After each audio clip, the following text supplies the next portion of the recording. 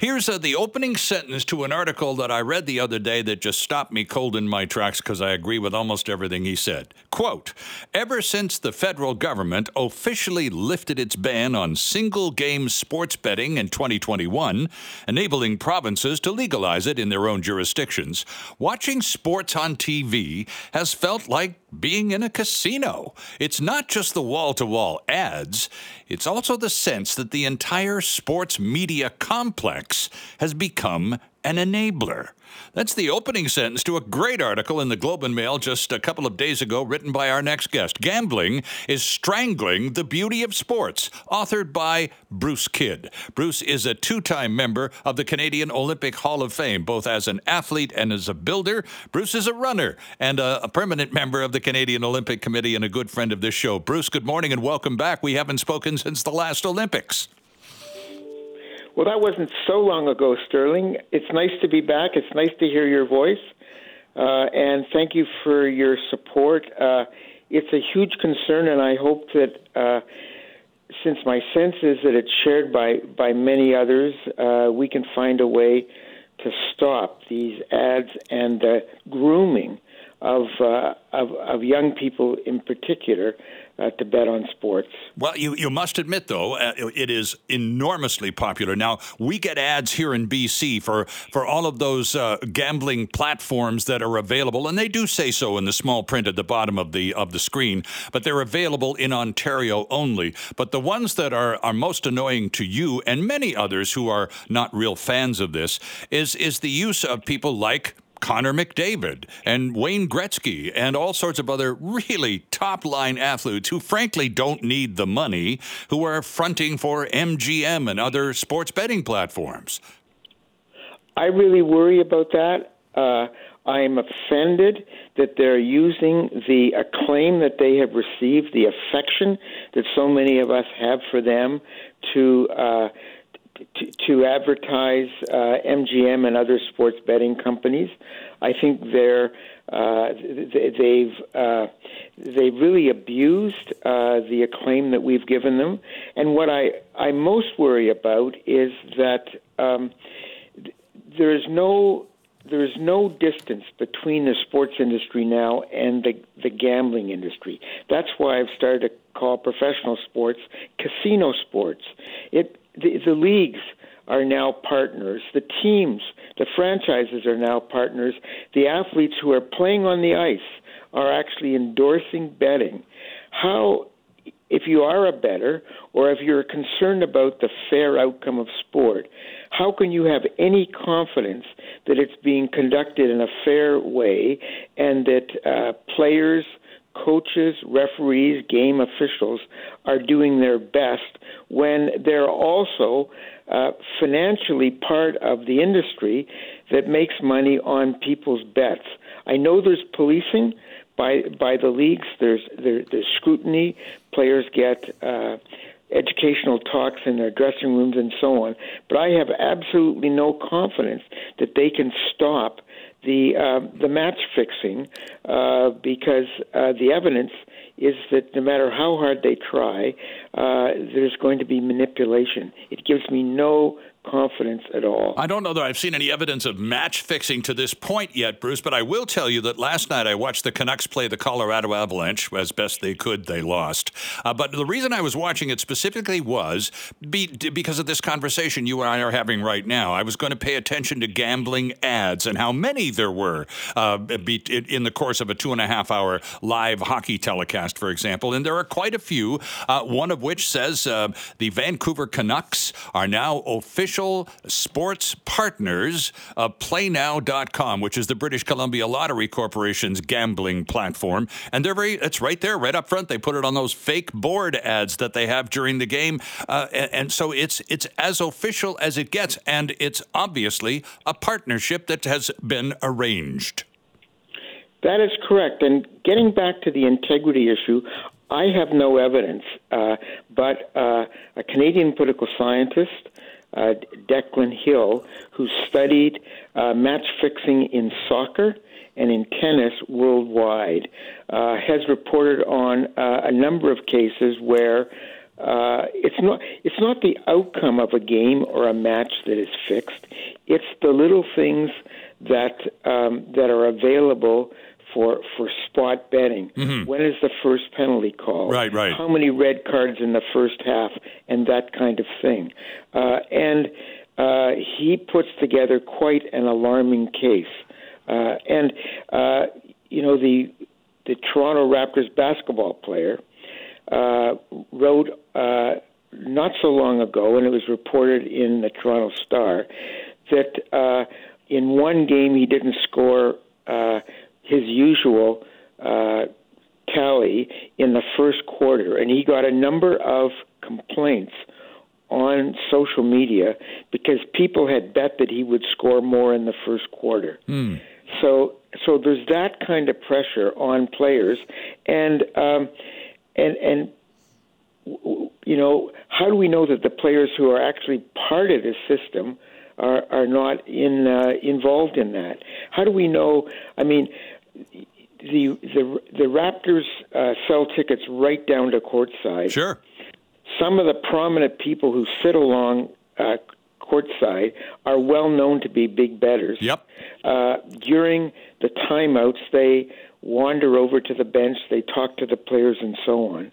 I don't know whether or not there is knowledge there that they can use in their bets, the players being unwitting about that. But as I say, there's no... It's all part of the same thing. And in terms of the integrity of sport, it raises tremendous red flags for me. Interesting. And yet, at the same time, sports and betting has been a thing for, well, I guess you can go right back to the Roman Colosseum and the chariot races, and I'll bet you there's some serious wagering going on there. And for example, Bruce, I agree with that, and I don't think we can wipe out betting, but I think that we can stop the ads the same way we no longer have ads for tobacco and some forms of alcohol. Bruce Kidd is on the line from Toronto. He's written a great piece in the Globe and Mail just a couple of days ago. Gambling is strangling the beauty of sports. And just one more quick quote here. What I worry about most is how television advertising is inculcating young Canadians into sports betting rather than nurturing an appreciation of sports through the beauty of skilled athletes playing at their best, the drama of a closely fought game, and the communal joy of being amidst fellow fans. As Bruce Kidd, two-time member of the Canadian Olympic Hall of Fame and author of this piece. Bruce, we did open the phone lines, and Terry wants to join the conversation. Terry, good morning. Yeah, I'm still recovering from 1978, so thanks for the music. You're welcome. Great time. Okay, I'm a super big hockey fan. I'm a Habs fan, but nowadays you don't want to tell people that much, the way they're playing. But Wayne Gretzky, no doubt, was an incredible hockey player, gifted, talented, great for the game, just really did a great job promoting it, actually, south of the border when he went to the Kings. Sure. Really popular. But was his wife years ago not involved in a gambling issue and a scandal? Mm-hmm. And you think that, he would kind of avoid doing all this kind of thing after what happened to his family with that particular issue. So, yeah, that's kind of a bit ironic for sure. All right. Terry, thanks for that. Bruce, do you recall those days? Janet Jones, Wayne Gretzky's wife, was involved. This goes back a few years, but it was gambling on the Super Bowl. And it was a six-figure number, big bet in the millions, I believe. She wasn't charged with any crime, but she was fronting bets for her husband. Phoenix Coyotes then assistant coach Rick Tocchet financed the $2 million deal, was one of the allegations that investigators were looking at. Do you recall all of that? I don't recall all the details. I've seen incomplete reports in the media recently, and there was a clip of Gretzky on the recent Fifth Estate program about sports betting, saying that he's never bet and he would never bet again, and using that clip to show the about face that he's taken. For years, for decades, sport, the professional leagues, the amateur leagues, have prohibited active players and coaches from making bets on sport. Yep. For the obvious conflict of interest that you do not want to I mean, it's an issue of integrity. And so this about-face by Gretzky and the leagues is very troubling. And you get to Hockey Night in Canada broadcast, and today is Hockey Day in Canada. All 7 teams are playing, mostly against each other.